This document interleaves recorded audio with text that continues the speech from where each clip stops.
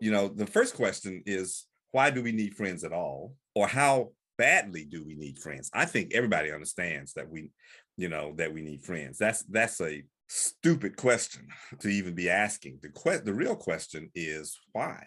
And what are we looking for in friendship? And I think you said it very well, although you kind of glossed over it. And that is that we all need somebody that we can depend on. We understand we can't get through this life together. By ourselves. I don't have any friends that I don't trust. In order to become a friend of mine, I must be able to trust them. I must know that I can trust them in some arena, in some form or fashion. And the more I can trust them, the closer a friend they become. Welcome to Peter and Phil's Courageous Conversations, a podcast addressing race relations and social issues in hopes that you'll be inspired to do the same. Now, let's begin our conversation with your hosts, Dr. Peter Weinstein and Dr. Philip Nelson.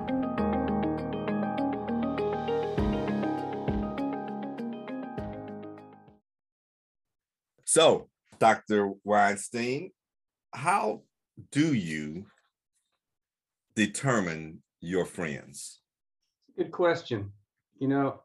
I how do I determine my friends? I think a lot of it has to do with just the ease of conversation, the comfort with just chit chat, and I can. I think I can make friends fairly easily. And a lot of it just has to be the comfort in how they respond to my somewhat, let's just say, sarcastic cynicism and the dry humor that I have. If I can get people to laugh, they'll probably be a friend. If they're a little bit too dull, they'll probably be a colleague. But no, I it's interesting because I have, in the last few years, I've made a lot of friends just from having conversations through SCDMA and learning about people. So I think when it comes to making friends, it's a thin slice. It's really in that first few seconds of conversation. And if I can get them to smile, then I think, and part of the thing with masks is you can't really read people's facial languages, but even with Zoom, I think I can make friends just by getting people to smile, and that's really the first test. Is if they're willing to smile with me or laugh at me, like you do. Which one do I do? You laugh at me with you. I do not laugh at you. I knew that's what you would cut. Go ahead. I'm sorry. Go ahead. No, it's the last 5 months since I have moved from the executive director role to more of a independent, I've had to make new friends. I've had to build a following, and doing Zoom frequently or meeting people for the first time. And to me, it's just really a gut feeling more than anything else. So how about if I turn that question back to you? What is it? No, I'm in charge right now. Yes, sir. Yes. You and Nicole always accuse me of dominating the conversation. And so it's not an accusation, it's a fact. So you kind of answered these questions, but I still want to be a little more direct with it. Do you have enough friends? I don't think you can never have enough friends. I think there's levels of friends. The people who you haven't talked to in 20 years that you can pick up the phone and have a conversation with, and it's just like you were in high school or college or vet school or whatever the case may be. I don't think you can ever have enough friends because you never know when somebody's going to need you and your support, and you never know when you're going to need somebody else's support. So I don't think you can ever have enough friends. There's always this concern of people taking advantage of you, quote unquote, or taking advantage of your friendship. I don't think I've ever had that situation happen. So why do we need friends? Why do we need friends? Maybe I shouldn't say we. Why do you need friends? Why do I need friends? I'm going to say that because from from a ego standpoint, from a personal standpoint, knowing that people like you and then trust you is a good feeling. It fills you up. It makes your heart beat. And I think that you could always use a couple of new red blood cells pumping through your system, aka friends, from that standpoint. So I think we need friends because they are there when things are difficult. They are there to listen. And from a reciprocity standpoint, they are there so you can help others, which, at least in my case, makes me feel good as well. You said several times when you were stumbling with the first question and trying to figure out where you want to go, which is, by the way, I thought was extraordinary for me, because I don't know how I would have dealt with that question if somebody just blurted it out. But you said several times that one of the cardinal characteristics, and I'm paraphrasing here, of a friend is someone who appreciates your humor. Why is that so important to you? I think I use it to help break down barriers. I think it's a trait that has been pointed out that I have, my somewhat desert-like or dry humor, that takes people a little bit of time to actually figure out what I'm getting at, like 3 or 4 seconds. So I think I use humor as a playing field to set the bar. And I think, to me, we need to be laughing more together. We need to be able to laugh at ourselves. But just as was happening in our prologue before we started the actual conversation, where I made you laugh by one simple sentence, I think laughing together brings people together. And so, I think humor and laughter is something we can bond on frequently. Everything you said sounds good, and I totally agree. But when you start teasing the process of selecting a friend, you inferred that if they don't laugh at your jokes, your dry humor, your desert humor that I translate into just bad jokes, if they don't laugh at your jokes, you infer that they may not be the close friend, that they might be the colleague. If it takes them 2 or 3 acquaintances before they realize you were joking all the time, you weren't expressing an opinion, but you were being sarcastic, you inferred that they might not become your friend.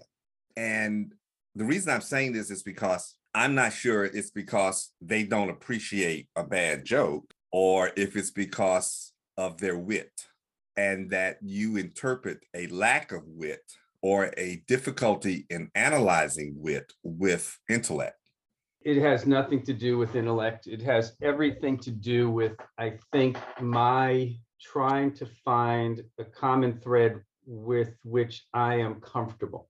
And it may not be the first date, may not be the second date, but usually after a couple of conversations, courageous or otherwise, we can break down some barriers. Some people use politics, some people use the weather. Yeah. I tend to use dry, sarcastic humor to kind of as a thermometer. Now, it doesn't mean anything except that that's just my safety zone from that standpoint. I'm an extroverted introvert. Personally, the question you asked is probably really, really difficult because I'm not one to routinely go out and look for new friends. It happens in its own fashion, just because I'm sitting at the table with somebody and you kick up a conversation and all of a sudden there's a common thread and we get to laughing with one another or we get to talking. It's like I was the guy at the dance who would wait for the girl to ask him to dance and say, that's just because you didn't know how to dance. Yeah, and nor could I jump, but that's a whole different discussion. So actually I could jump. So I think it's not that I don't have friends that don't have a sense of humor. They probably took a little bit longer for them to get onto the friends list.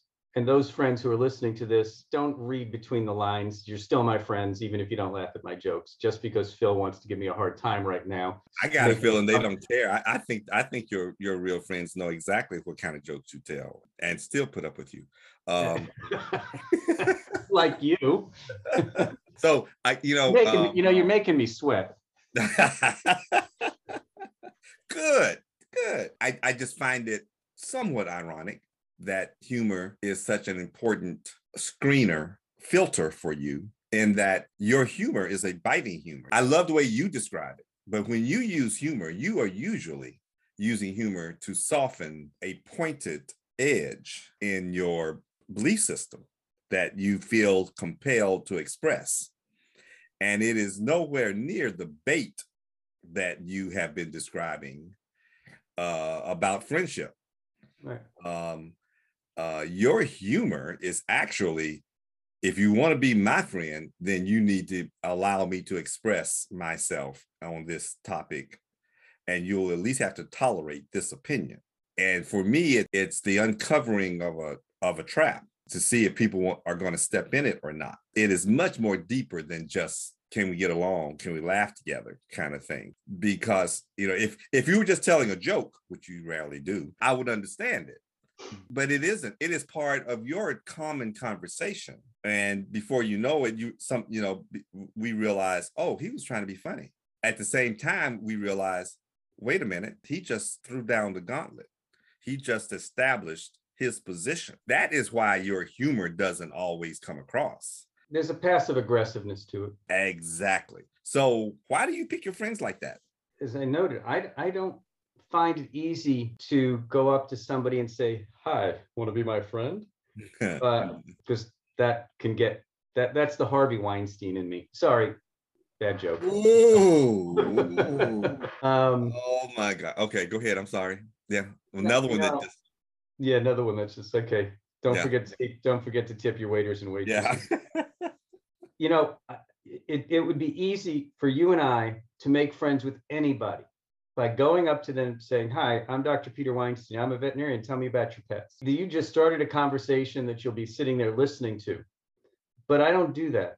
As I said earlier, I'm an introverted extrovert. When I have to be on, I'm on. When I don't have to be on, I'm off. And so to be put into situations, frequently, I just don't know how to start conversations. So I will kind of jump into a conversation with a one-liner to help test the waters, to just see where the room is, and then get integrated into a conversation from that way.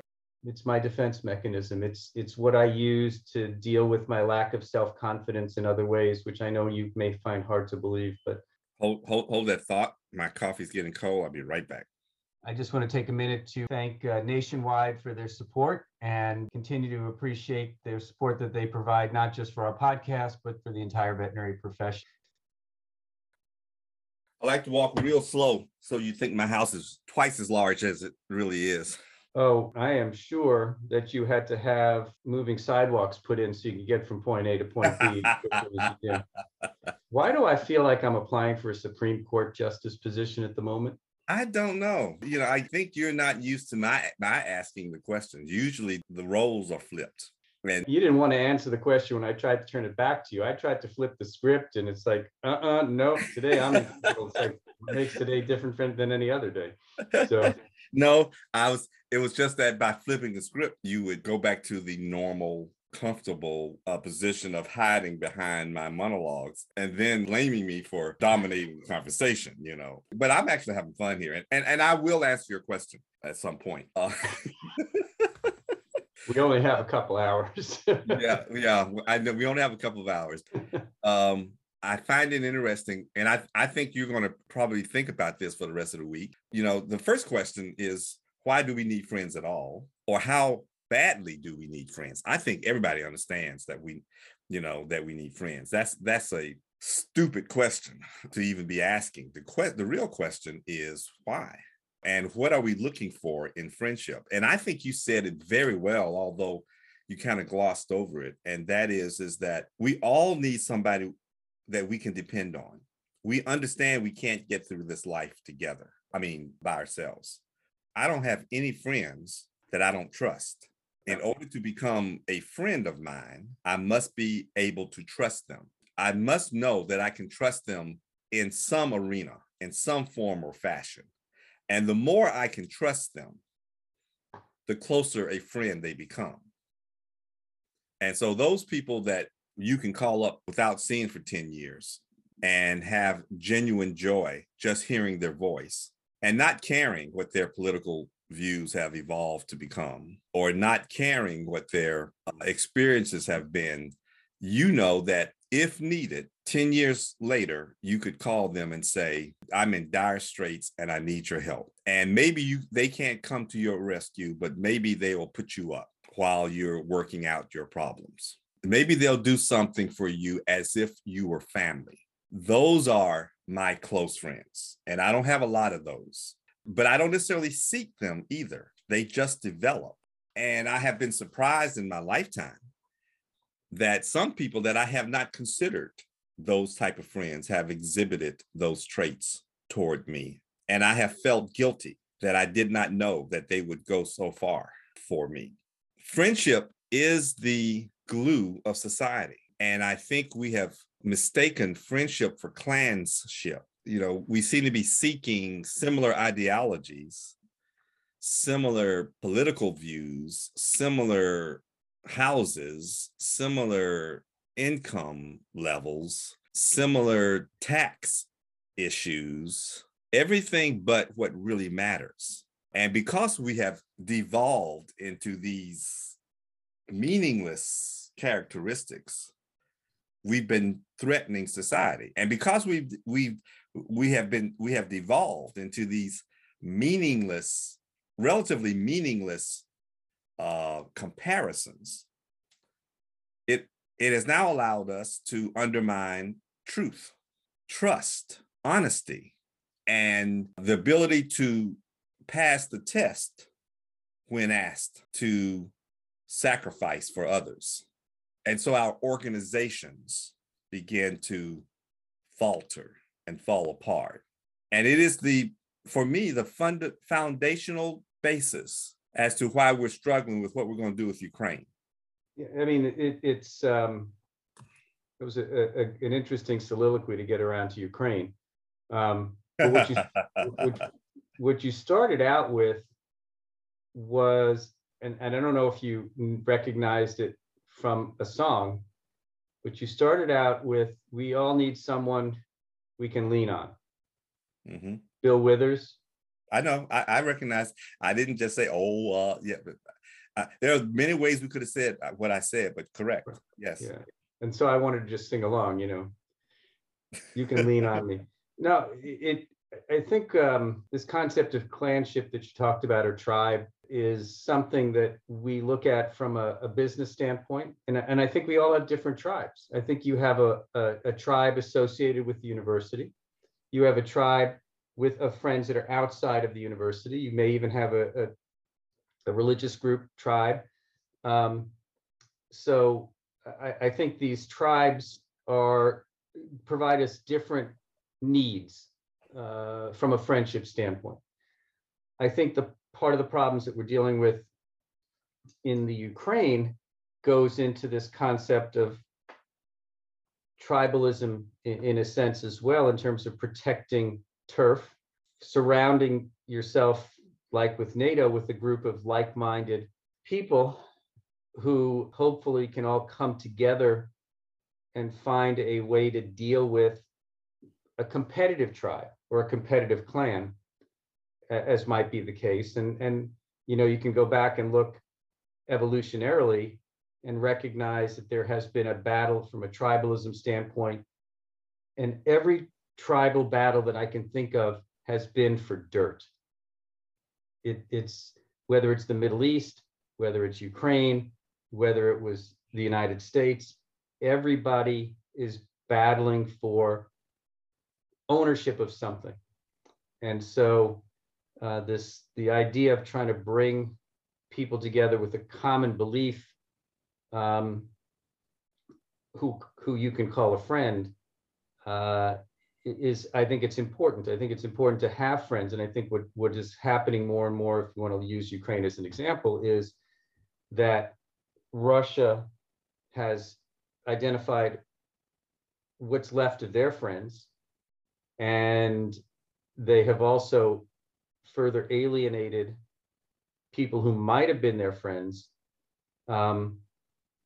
and started to create even more of a gap between the different clans, tribes, etc. There's a definition of marketing that's getting people who have a need to know, like, and trust you. I think making friends is getting people to know you, then to like you, and then to trust you.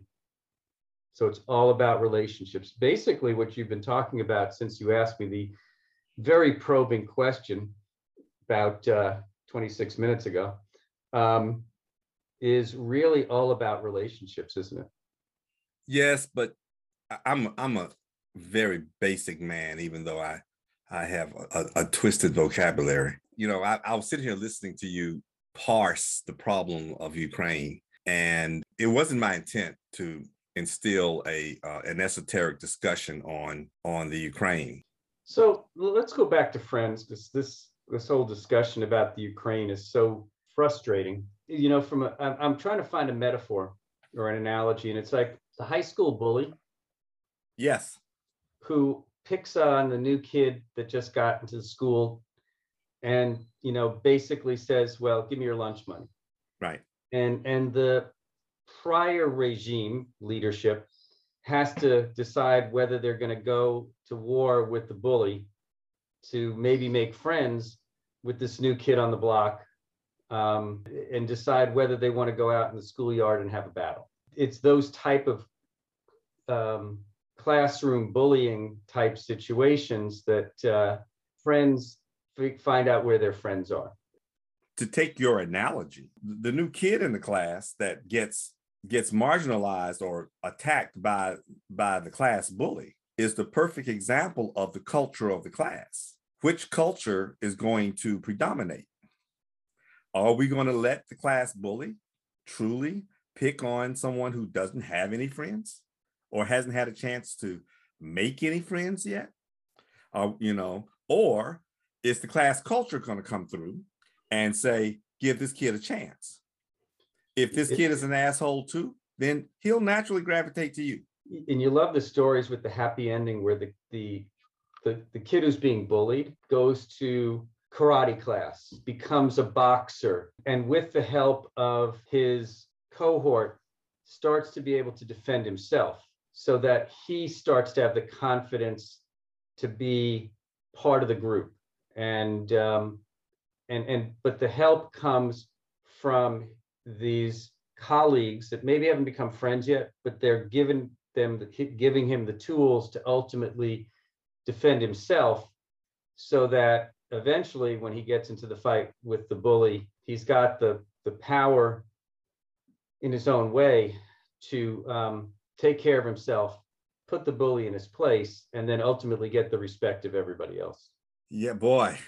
Once again, you have really, I'm not sure how to describe that comparison. I don't see that. First of all, we're not going to get high school or elementary students to think that way in our scenario. Secondly, regardless of what they know, it really does come down to how we feel about the situation. In this particular case, we're talking about cerebellar reactions to a situation. When the kids see a new classmate being beat up on in the playground, even if they're just standing around, they're feeling bad about it. Every time the kid gets hit, they're feeling bad about it. And if nothing happens, they feel guilty for the rest of the week. And if it happens the next day, chances are somebody's going to step up and say, that's enough. I'm not spending my play period watching you beat up a kid.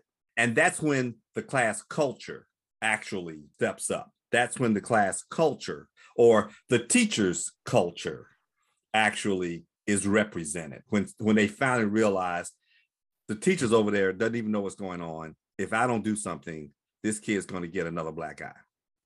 You know, and we can't, and I'm tired of being scared all day that this kid's going to be, so I need to stop this. And so a group of friends finally step up. It's not because they're trying to empower this guy or girl. It's not because they're trying to give this person the wherewithal to stand up by themselves. They aren't thinking that far. They realize that the only reason they're not being beat up is because they have friends around them.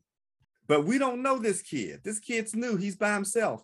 But yet I didn't sleep well last night, because last night I remember this kid getting beat up and I didn't do a thing. or I might feel guilty about it, or I just may feel bad that I saw it and I don't want to see it anymore. Either way, I end up stepping up and doing it for visceral reasons, not political ones. Well, I was just trying to write the script for a new movie, but that's okay. It's probably there's my defensive mechanism.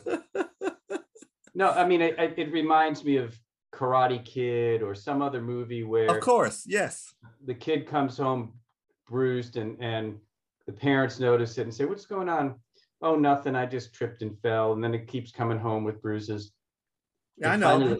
And then finally the guy grows muscles and learns techniques, and then he kicks everybody else's ass. Right.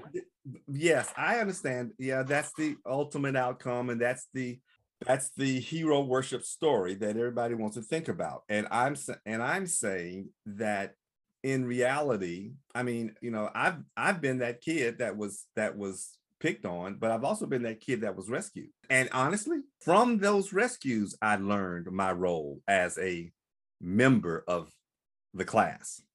I realized that I had to take some risk if I wanted if I wanted to go to school in peace.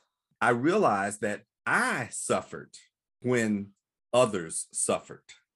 I may not have gotten hit, but I thought about it at dinner that night. I thought about it in my sleep when I was alone.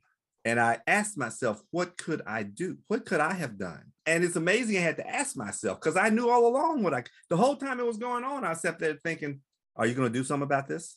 Are you going to step up and do something? And when I didn't, even if I was the one who helped that guy get up and brushed him off and took him to the bathroom and washed out and helped him clean up, etc., that wasn't good enough.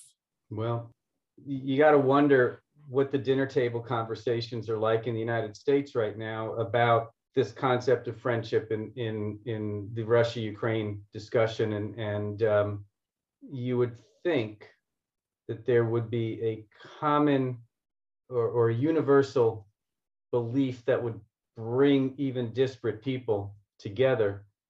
But even in a situation as polarizing as the bully, there are still people who support the bully. Of course. Of course. And that's when you find out the real culture that you're living in. For the moment, let's cut off Ukraine. Let's just talk about our local cultures.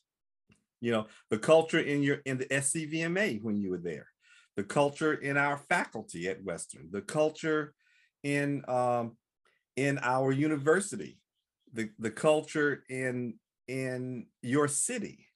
How do we react to those negative situations as a culture? Yeah, well, it goes back to can you be friends with somebody who's on the side of the bully when you don't agree with what the bully is doing? So in your community, in your school, in your association, if there are people who have a position that is contrary to what your position is, could they ever be part of your friendship, your clanship, your tribe? So the answer to that question is absolutely yes. However, you tied that difference to a bully. I'm talking about pure, simple ideology and how it is expressed. I don't need you to believe what I believe, but I do need you to behave in a culturally acceptable way. Well, the bully was the extreme, because you can work your way down from the bully into the ideology. But yeah, but see, the bully chooses to enforce his ideology. Right. Right. So the bully may not be, you may not be somebody you could be friends with, but those people who have the same ideology but are not as aggressive about it, you can have a conversation with about it. Correct. That's why I was working down to the molecular level from the global level from that standpoint. Yeah. Well, I just think that just because people do bad things doesn't necessarily make them bad. And so I understand. And so, yes, bully behavior is a line too far for me. And so as long as you are exhibiting, as long as you prefer to enforce your ideology through bullying behavior, you will never be my friend. But if you're willing to exchange views in a behaviorally acceptable way, then there's a chance we may find common ground in other areas. And I'm just going to have to disagree with you in this particular area. But what I will not tolerate or accept is your manipulating community opinion, or as opposed to being persuasive of your opinion. And I definitely cannot stand the coercion that occurs in bullying behavior when it comes to your opinion. I firmly believe that in a true democracy, you have the freedom. You don't have to respect my opinion. You have to respect my right to express my opinion. Thank you for joining us for another courageous conversation. Be sure to follow us and check back next week for more.